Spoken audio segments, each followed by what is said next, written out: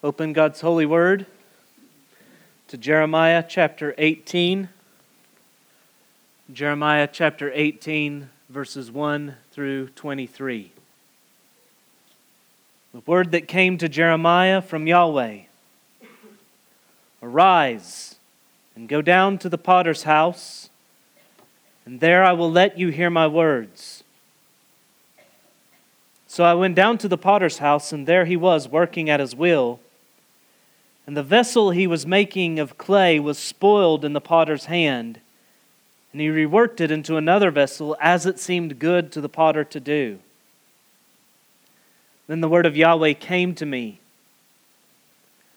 O house of Israel, can I not do with you as this potter has done, declares Yahweh.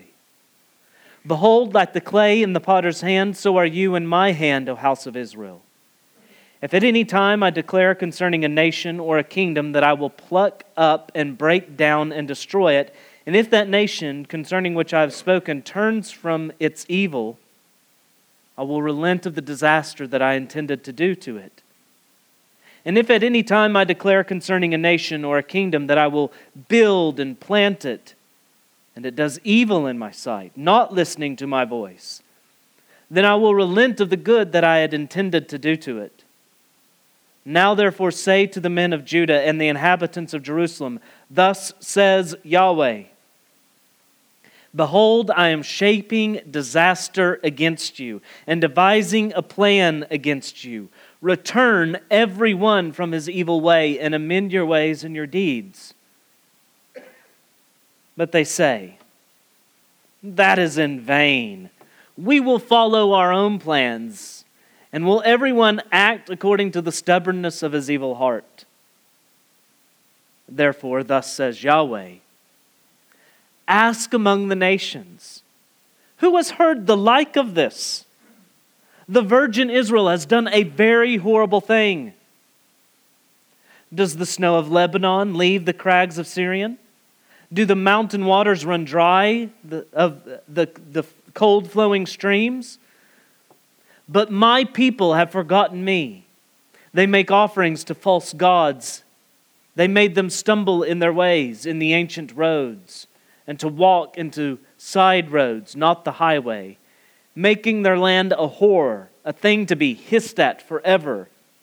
Everyone who passes by it is horrified and shakes his head. Like the east wind, I will scatter them before the enemy.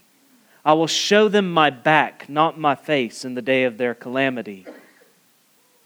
Then they said, come, let us make plots against Jeremiah, for the law shall not perish from the priest, nor counsel from the wise, nor the word from the prophet. Come, let us strike him with the tongue. Let us not pay attention to any of his words. Hear me, O Yahweh, and listen to the voice of my adversaries. Should good be repaid with evil, yet they have dug a pit for my life. Remember how I stood before you to speak good for them, to turn away your wrath from them. Therefore deliver up their children to famine. Give them over to the power of the sword. Let their wives become childless and widowed. May their men meet death by pestilence, their youths be struck down by the sword in battle. May a cry be heard from their houses when you bring the plunderer suddenly upon them. For they have dug a pit to take me and have laid snares for my feet. Yet you, O Yahweh, know all their plotting to kill me. Forgive not their iniquity, nor blot out their sin from your sight. Let them be overthrown before you. Deal with them in the time of your anger. This is the word of the Lord. Thanks be to God. Let's pray.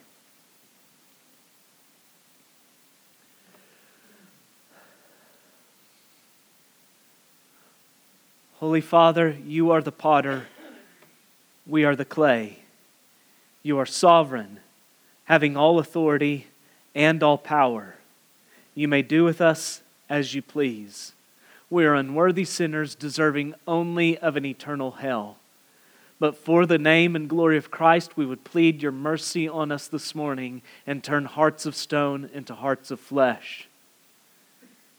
May we respond to your word, not as we see Israel doing here. May we not be hardened clay to be destroyed, but soft clay, yielding clay, humble clay in the hands of our gracious Master. In the name of Jesus I pray, amen.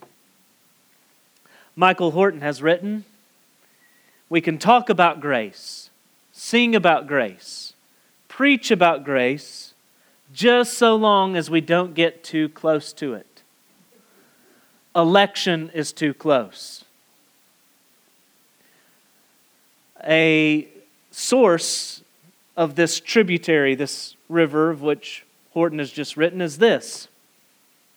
We can talk about God's sovereignty, sing about God's sovereignty, preach about God's sovereignty, just so long as we don't get too close. God's sovereignty in salvation and damnation is too close. Here we have what is perhaps Scripture's most potent metaphor for God's absolute sovereignty over man. I think the reason that it discomforts us so is while it assumes power, it emphasizes authority. We're okay with the opposite. We'll glory in our God being all-powerful. It's what He has the authority to do with that power that terrifies us. God has sovereign power. That's assumed here. The clay is in His hands. But He also has sovereign authority. That's what's emphasized. He may do with the clay as He pleases. Another reason why this metaphor perhaps causes us to squirm is that it is perhaps the least metaphorical of metaphors we encounter in the Scriptures. It's that piece of fiction that's too true for our enjoyment. Like whenever the Pharisees were present and Jesus told the parable and they knew it was about them. In Genesis 2:7, we're told that God formed man from the dust of the ground and breathed into his nostrils the breath of life, and man became a living creature. The word that you have for potter in our text is a derivative of the word you have as formed in Genesis 2:7. Yes, it's anthropomorphic language that's being used in Genesis 2:7, but that doesn't make it any less true. We are dust. We are the marvel, Horton says, of ensouled dust. After Adam fell, God told him, "You are dust, and to dust you shall return." Genesis 3:19. So we are dust. We are God's dust. He may destroy us. He may make us new. He has not only the power to do so, He has the authority. He's sovereign. Job, though he recognized this truth, appears to complain of it in his pain, saying, "Your hands fashioned and made me, and now you have destroyed me altogether. Remember that you have made me like clay, and you will return me to the dust." Even those who own the truth of this metaphor can express it with misgiving in the midst of their misery. In 1930, Arthur Pink wrote, "The Sovereignty of God."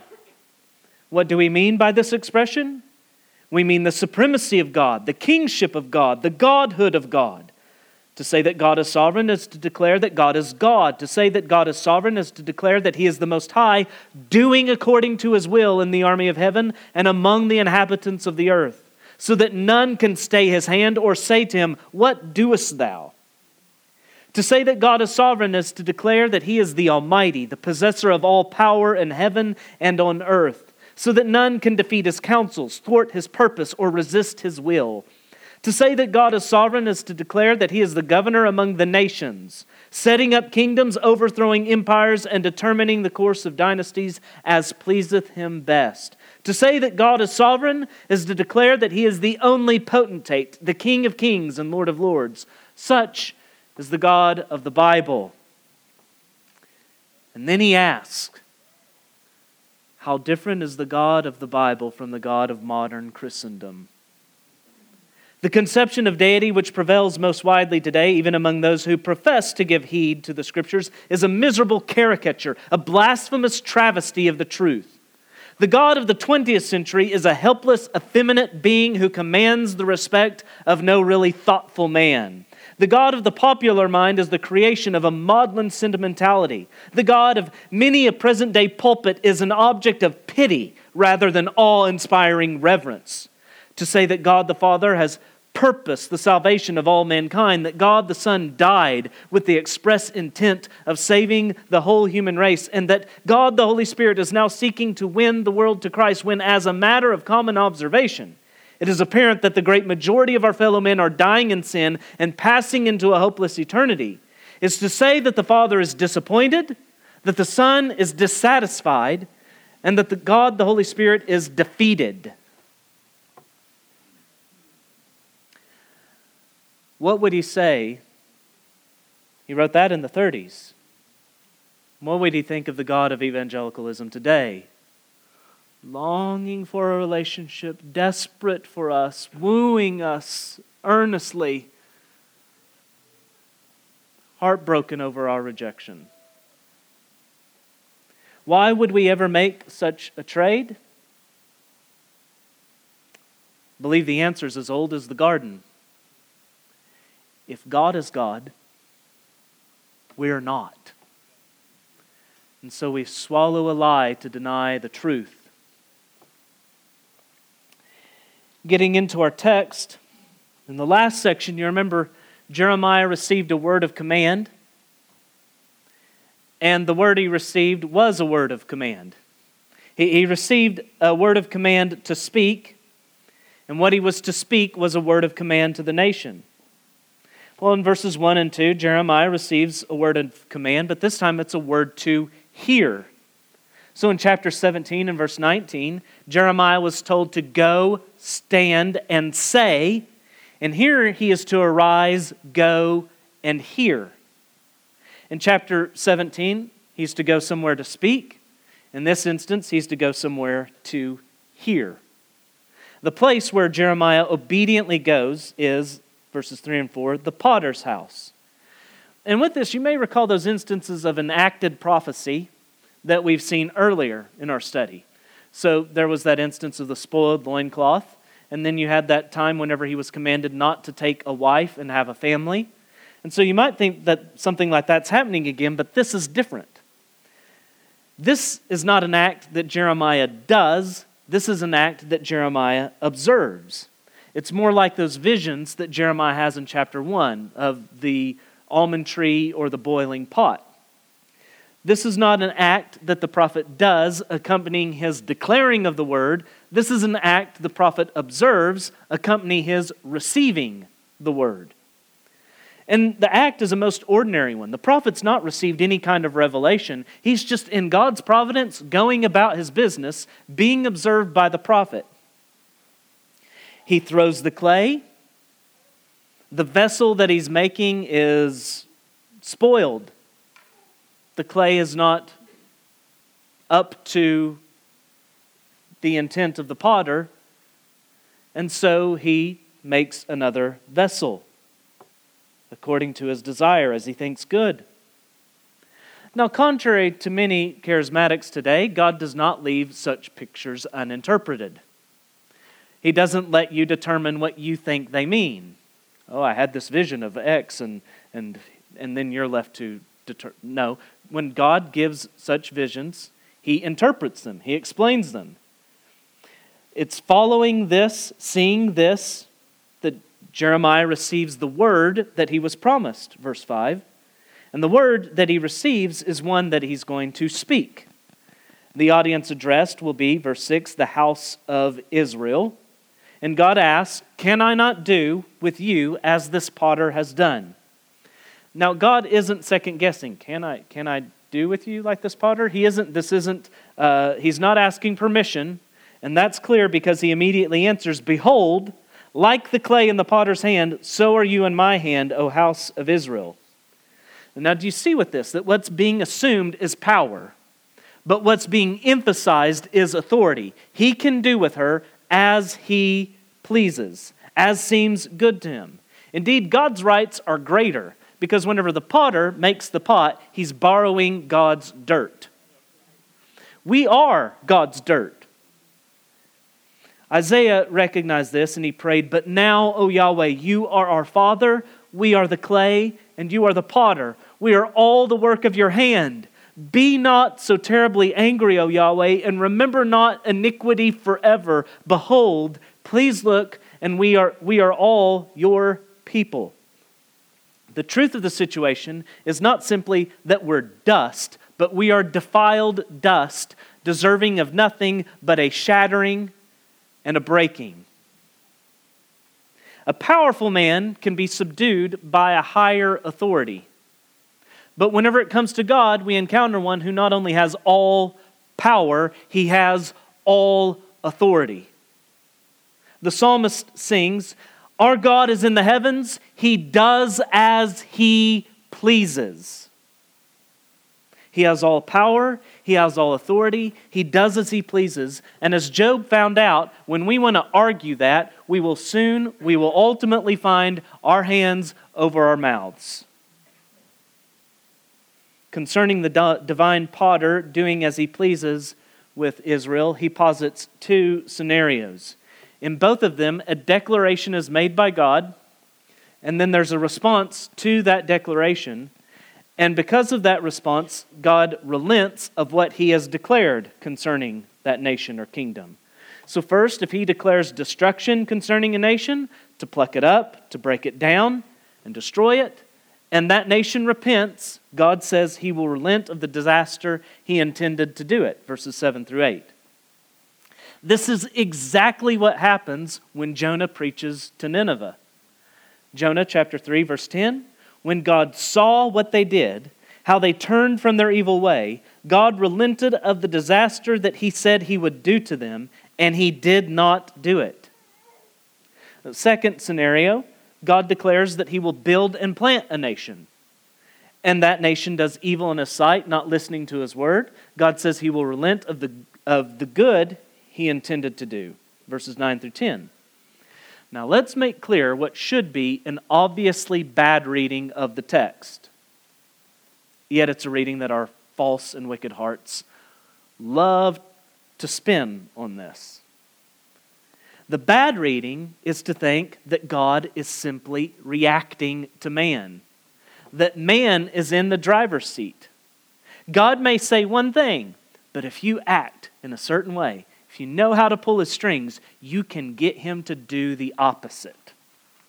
We may confess that God is Father, but we like to think we're such a cute kid. We can crawl up in his lap and get him to do whatever we want him to do.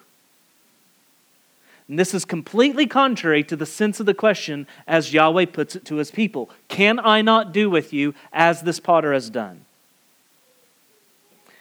We're too quick to forget that in these scenarios, God not only shapes the clay, he makes the clay. He mixes the clay. The clay is what it is because of him, his doing. We cannot flip the roles. We cannot play potter and make God our clay. In Isaiah, God rebukes his people saying, "You turn things upside down. Shall the potter be regarded as the clay? The thing made should say of its maker, he did not make me, or the thing formed say of him who formed it, he has no understanding. No, anyone who thinks otherwise is cursed." Isaiah 45, 9 through 10. "Woe to him who strives with him who formed him, a pot among earthen pots. Does the clay say to him who forms it, what are you making? Or your work has no handles. Woe to him who says to a father, what are you begetting? Or to a woman, with what are you in labor?" The ultimate death knell of any such understanding of this metaphor comes in Romans 9. "So then, he has mercy on whomever he wills, and he hardens whomever he wills. You will say to me then, why does he still find fault? For who can resist his will? But who are you, O man, to answer back to God? Will what is molded say to its molder, "Why have you made me like this?" Has the potter no right over the clay to make out of the same lump one vessel for honorable use and another for dishonorable use? What if God, desiring to show His wrath and to make known His power, has endured with much patience vessels of wrath prepared for destruction, in order to make known the riches of His glory for vessels of mercy, which He has prepared beforehand for glory, even us whom He has called, not from the Jews only, but also from the Gentiles? Well, the point of this metaphor is not that God is simply sovereign over what happens to the clay. He is sovereign over what the clay is. He's sovereign over what the clay is, what it becomes, and what becomes of it. Over all of this, He is Lord. And yet, you cannot avoid this implication from the text. God is sovereign. Man is responsible. God is sovereign over man's actions, and man is responsible for his actions. And before you think this is contradictory, understand this. Scripture is never bashful when the two walk holding hands side by side. She doesn't blush when divine sovereignty and human responsibility kiss, and they kiss again and again throughout the Scriptures. She does not blush.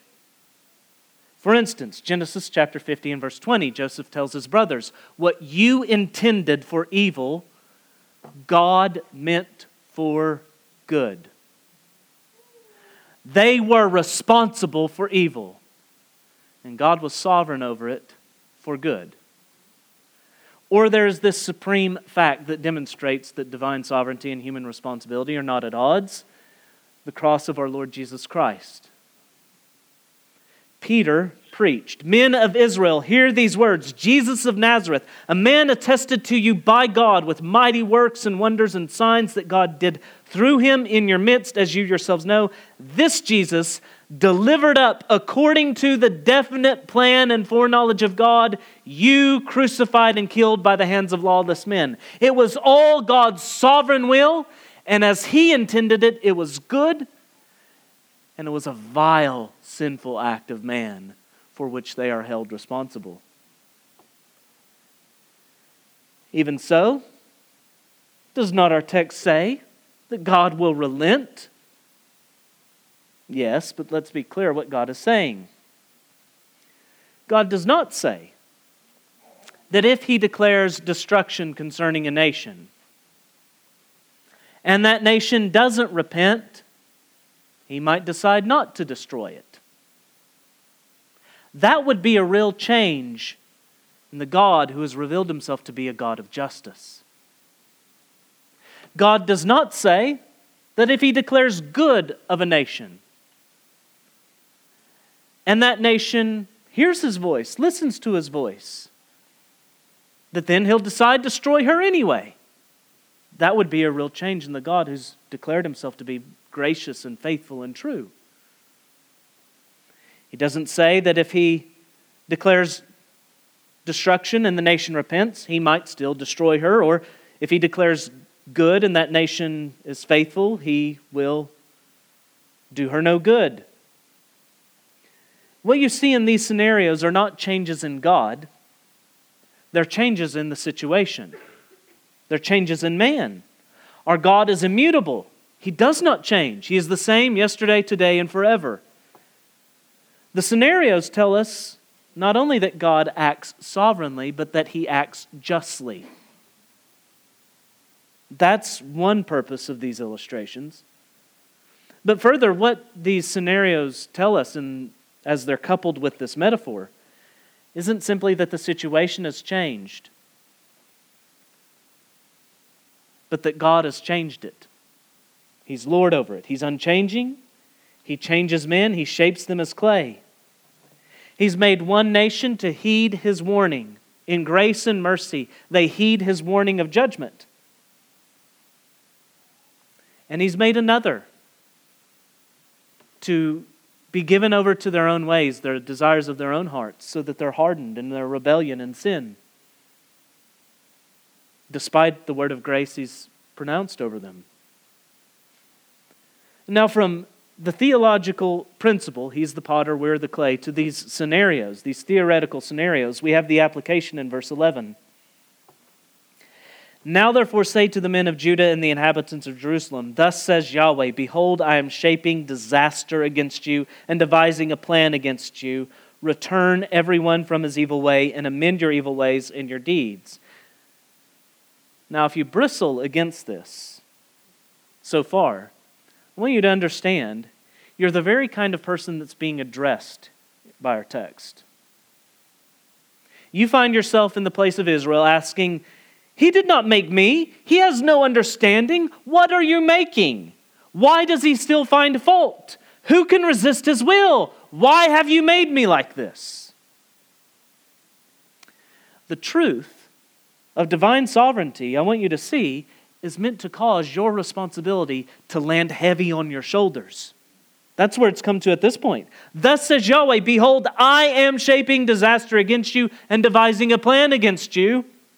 Return everyone from his evil way and amend your evil ways and deeds. If you still think these cannot be put together, understand this. Responsibility assumes authority. The reason we're responsible is because there is an authority. And if you are ultimately responsible, it means there is an ultimate authority. He commands men to repent and promises grace should they do so. The question God asks here, can I not do with you as this potter has done, is not an invitation to debate. It's a question that exposes the state of our hearts. It exposes, is the clay hard or is it soft? Is it proud and hard or yielding and humble? As for Israel, they were the second scenario. He pronounced good upon them and they've rebelled. And now they're in the second scenario. He's pronouncing disaster. And the hope is that they will return from their evil way.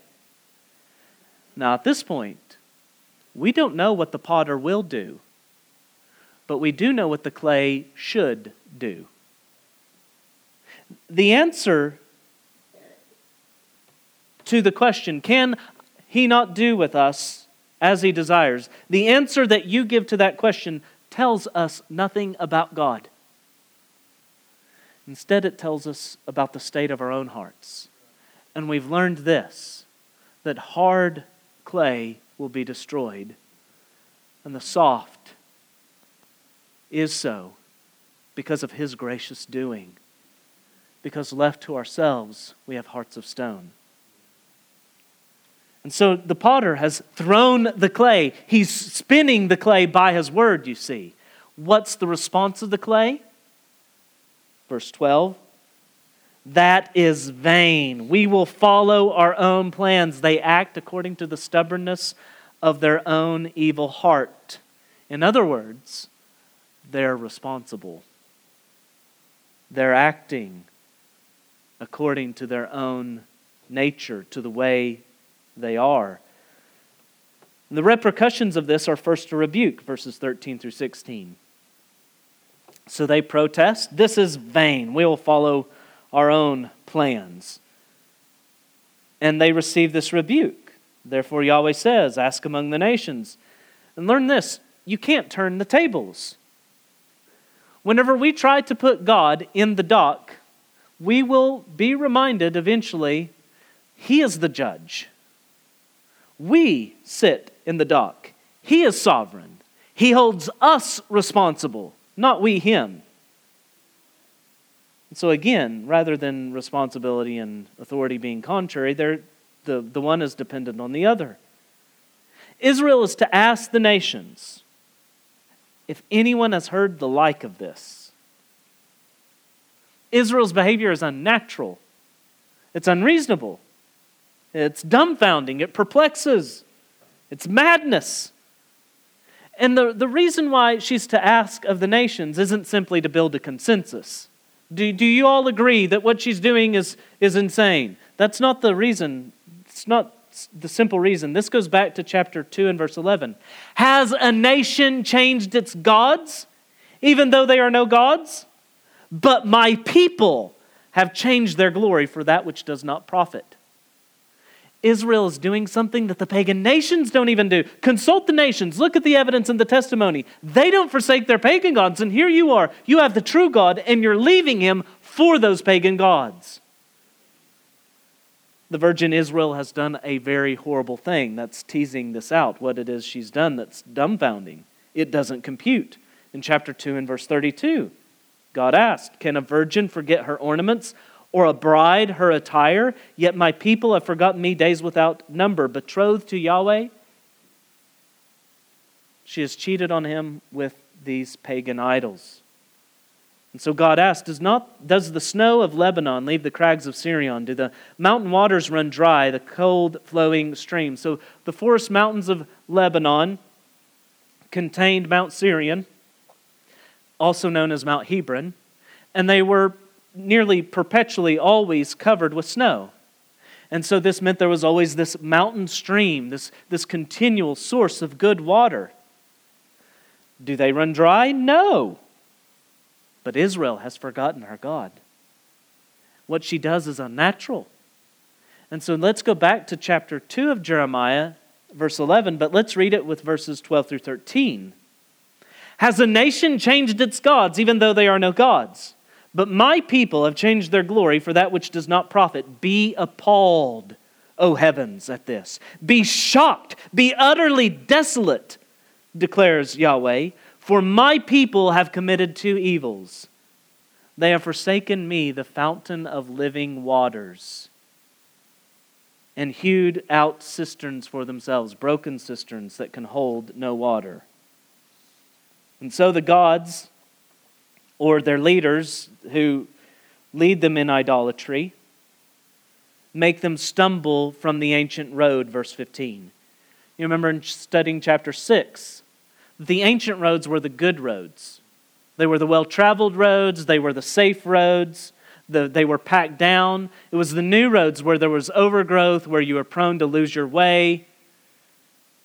And so they have left God's way, the old way, for the novel, the new. And now as a result, having deviated from these paths, their land is a horror. People are astonished at what has happened to Israel, shaking their heads. And this brings us to the second repercussion, that of expected judgment, verse 17. He will scatter them before their enemy like the east wind. He will show them his back and not their face. In chapter 2 and verse 27, Yahweh says that Israel turned her back towards him and did not show him their face. Now, God is returning the favor, showing them no favor. Now, whenever they turn their back to God, they don't bring any damage to God. But now that God has turned his back to them, they will be destroyed.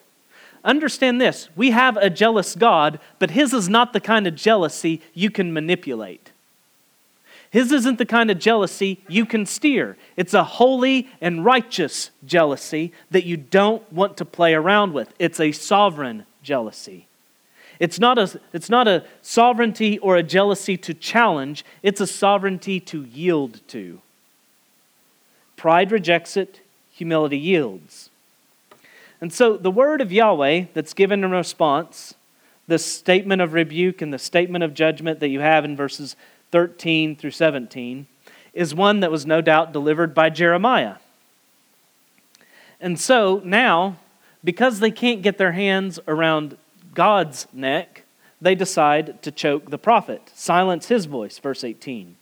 Let us make plots against Jeremiah, for the law shall not perish from the priest, nor counsel from the wise, nor the word from the prophet. Come, let us strike him with the tongue, and let us not pay attention to any of his words. They find Jeremiah unnecessary. They have plenty of priests, they have plenty of wise men, they have plenty of prophets. They don't need Jeremiah. They have plenty of priests, wise men, and prophets who will tell them what they want to hear, so they don't need Jeremiah. In chapter 6, verses 13 through 14, where we were told, from the least to the greatest of them, everyone is greedy for unjust gain, from prophet to priest Everyone deals falsely. They have healed the wound of my people lightly, saying, peace, peace, when there is no peace. There's never going to be a shortage of wicked priests, worldly wise men, or false prophets, because the demand for that market is not going to go away until kingdom come. Paul warned Timothy, the time is coming when people will not endure sound teaching, but having itching ears, they will accumulate for themselves teachers to suit their own passions. So just as this plotting was happening within Israel, Paul is warning Timothy, don't think that just because the future age is inbreaking with the resurrection of Jesus Christ and the calling out of a new humanity in the church, don't think that just because you're at this stage in the story, that the same kind of plotting isn't going to happen in the church. The objective in this isn't to silence man. It's man that they want to hear. The object is to silence God. And so because they can't get at the judge, they go after his prosecutor, the prophet. Because they can't get at Jesus anymore, having been resurrected, ascended, seated at the right hand of the Father, King of kings and Lord of lords, because they can't get at him anymore, they get at his messengers.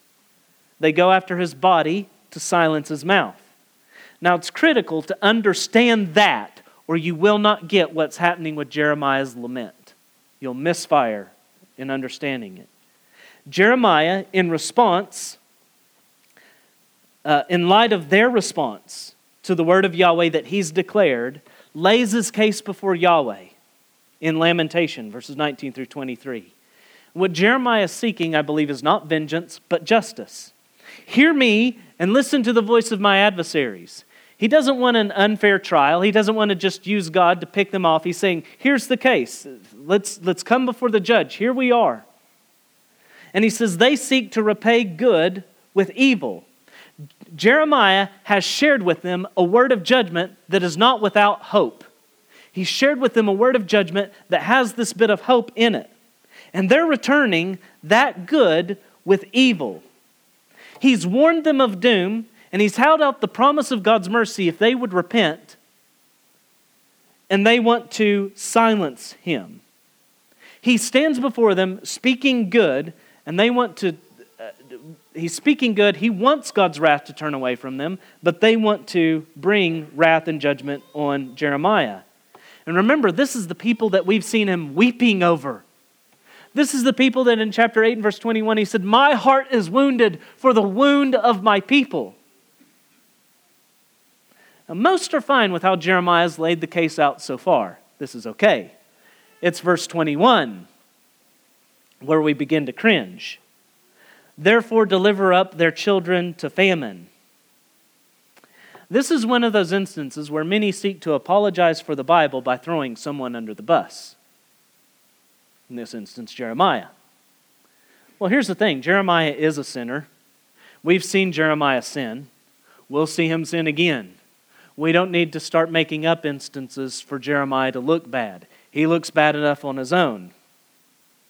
Is he sinning here? One pastor, and a really good one that I esteem, writes, Jeremiah went beyond seeking vindication to being vindictive. At least he did not display the mercy of the Lord Jesus Christ, who prayed for his enemies and forgave his executioners. Now, some might have insight that I don't, that allows them to differentiate between the language Jeremiah uses here and that which we see in many of the Psalms. Or that allows them to differentiate Jesus saying, forgive them for they know not what they do, but then pronouncing, woe to you, Pharisees, you brood of vipers. It would seem to me that the only thing we're allowed, with such a interpretation of the Scriptures, the only thing we're allowed to emulate of the prophets and even of our Lord is their niceness. Be nice, nothing else. But the peculiar thing about what Jeremiah prays for here is that it's nothing that Yahweh has not declared he will bring upon Judah. There's nothing that Jeremiah isn't praying that God hasn't told him to declare. Jeremiah asks that their children be delivered up to famine and given over to the sword. Chapter 11, verse 22, the men of Anathoth. Concerning them, Yahweh declares, the young men shall die by the sword, their sons and their daughters shall die by famine. And what's particularly striking in chapter 11 is the reason why that judgment is coming upon the men of Anathoth. You remember, that is Jeremiah's hometown. And it's said, Yahweh says, this is concerning the men of Anathoth who seek your life and say, do not prophesy in the name of Yahweh or you will die by our hand. And it's for that reason that Yahweh says, their sons and daughters shall die. Jeremiah asks that their wives be childless and widowed. You remember chapter 16. God commands Jeremiah, don't take a wife and don't have a family. Why? To make vivid this very judgment. Jeremiah asks that a cry be heard from their houses when they are suddenly plundered. Jeremiah chapter 5. Yahweh says the enemy will eat up their harvest and food, their flocks and their herds, their vines and fig trees. So then comes the retort, well, it's the motive. It's the grounds upon which Jeremiah is asking this. May a cry be heard from their houses when you bring the plunderer suddenly upon them, for they have dug a pit to take me and laid snares for my feet. Is Jeremiah being vindictive? Well, first, notice the pattern. There's a word of judgment from Yahweh. And then Judah responds, rejecting that word. Yahweh has a word of judgment then upon them, a word of rebuke and judgment in response to their response. And now, in response to that further word of judgment, Judah again rejects it. Let's kill Jeremiah. Let's silence him. But this time, instead of a word of judgment being declared by Yahweh, we have a prayer for judgment. Why is it wrong for Jeremiah to pray for what Yahweh has declared? And the reason remains the same. They've rejected the word, thus judgment. They've rejected the word. So Jeremiah prays for judgment. In both instances, the people are shown to be hard clay, and God has revealed to his prophet his plans for hard clay.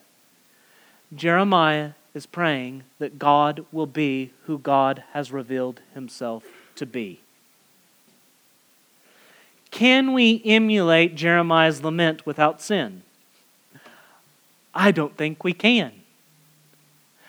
But I'm not optimistic that we can emulate his kindness or compassion either without sin. I am certain that my every obedience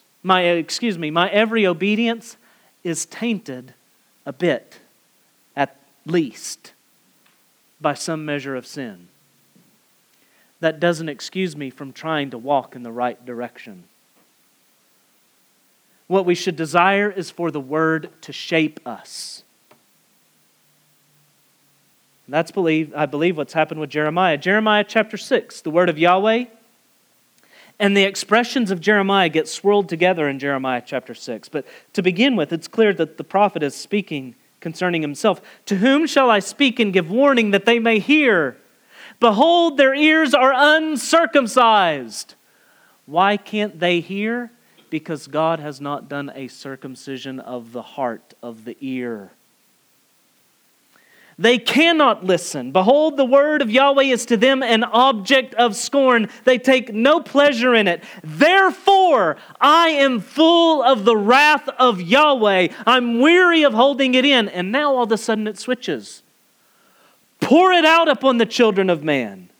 children in the street, and upon the gatherings of young men. Also, both the husband and wife shall be taken, the elderly and the very aged. Jeremiah 15, verse 7, Jeremiah says, I did not sit in the company of revelers, nor did I rejoice. I sat alone because your hand was upon me, for you had filled me with indignation. What was the purpose for which God said He rose Jeremiah up, formed him in the womb for this very purpose? Yahweh put out His hand and touched my mouth, and Yahweh said to me, Behold, I've put my words in your mouth. See, I've set you this day over nations and over kingdoms, to pluck up and to break down, to destroy and to overthrow, to build and to plant. Remember in our text how God spoke of those nations? And He said if He determines to pluck up, break down, destroy, verse 7, or to build and to plant, verse 9, He's told us earlier that's the very purpose for which He rose Jeremiah up. And how does Jeremiah accomplish this building and tearing down? By declaring the Word of God. And, in this instance, by praying the Word of God. Jeremiah will see, we've seen before this, we'll see again after this, there are times whenever he pleads for Judah. And there are times whenever he prays against her. Just as there are instances when our Lord commands His people to repent and promises mercy should they do so. And there are instances when He pronounces certain judgment on them. But we want an easy answer that isn't objectionable. We want an answer that won't get us killed. Be nice all the time. Just be nice. Well, indeed, vengeance is Yahweh's.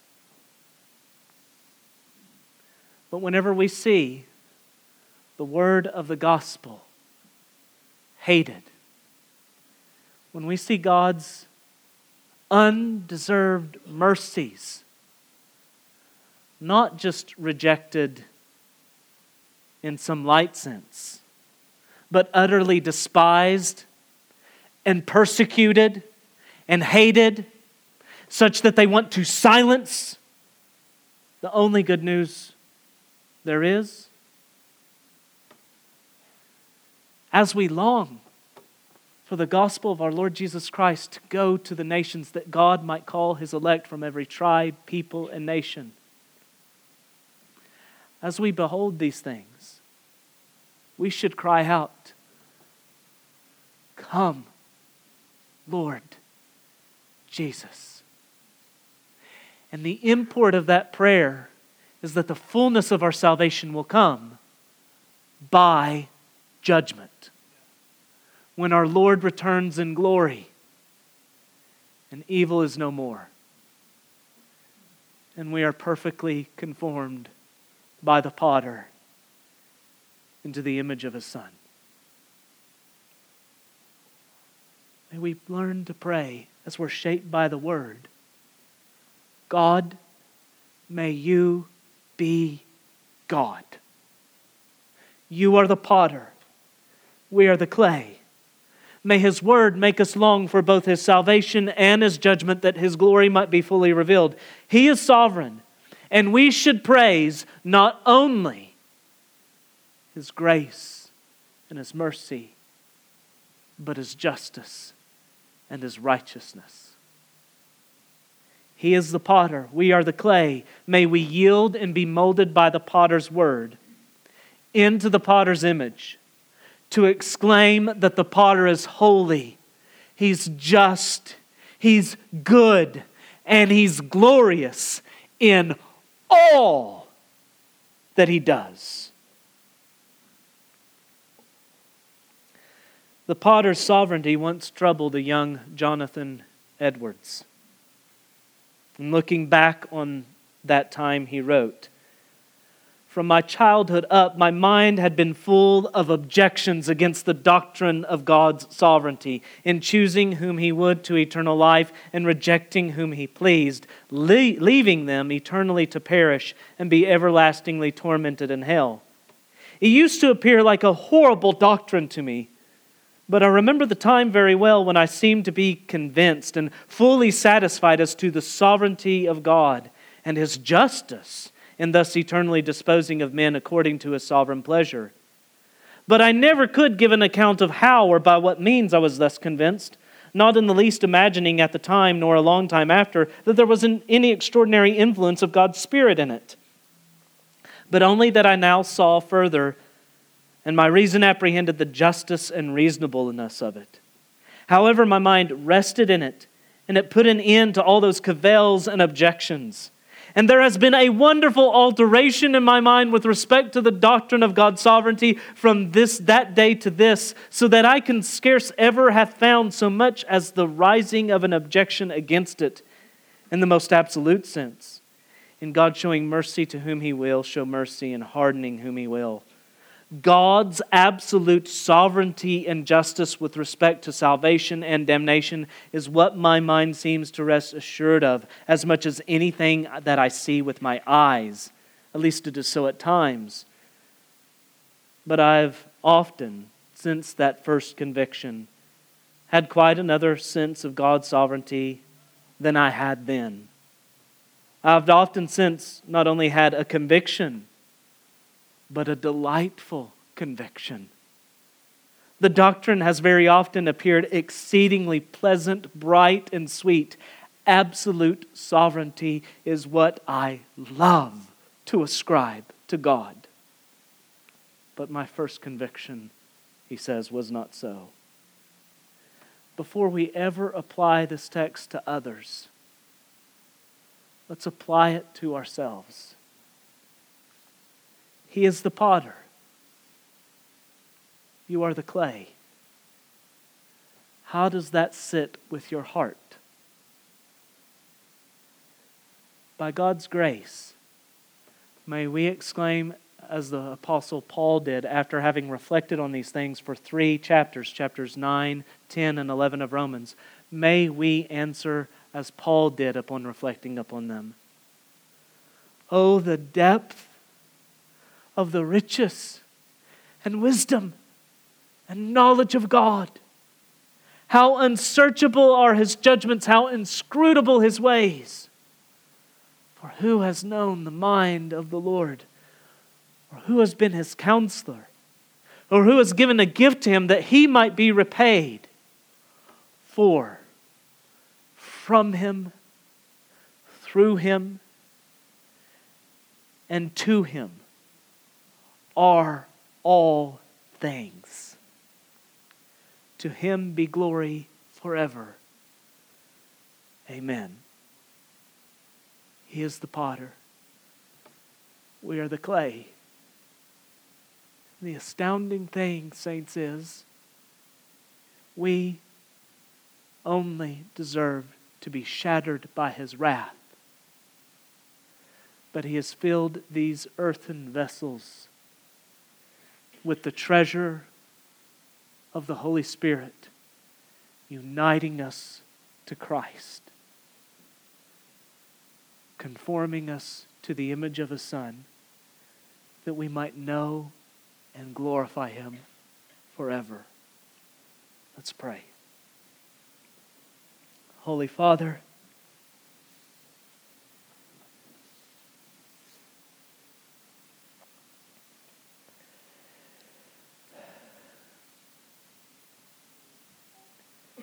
have mercy on we sinners. Forgive us when our hearts are hard against your word. In grace, soften them and leave us not to ourselves in the judgment we deserve. And save souls.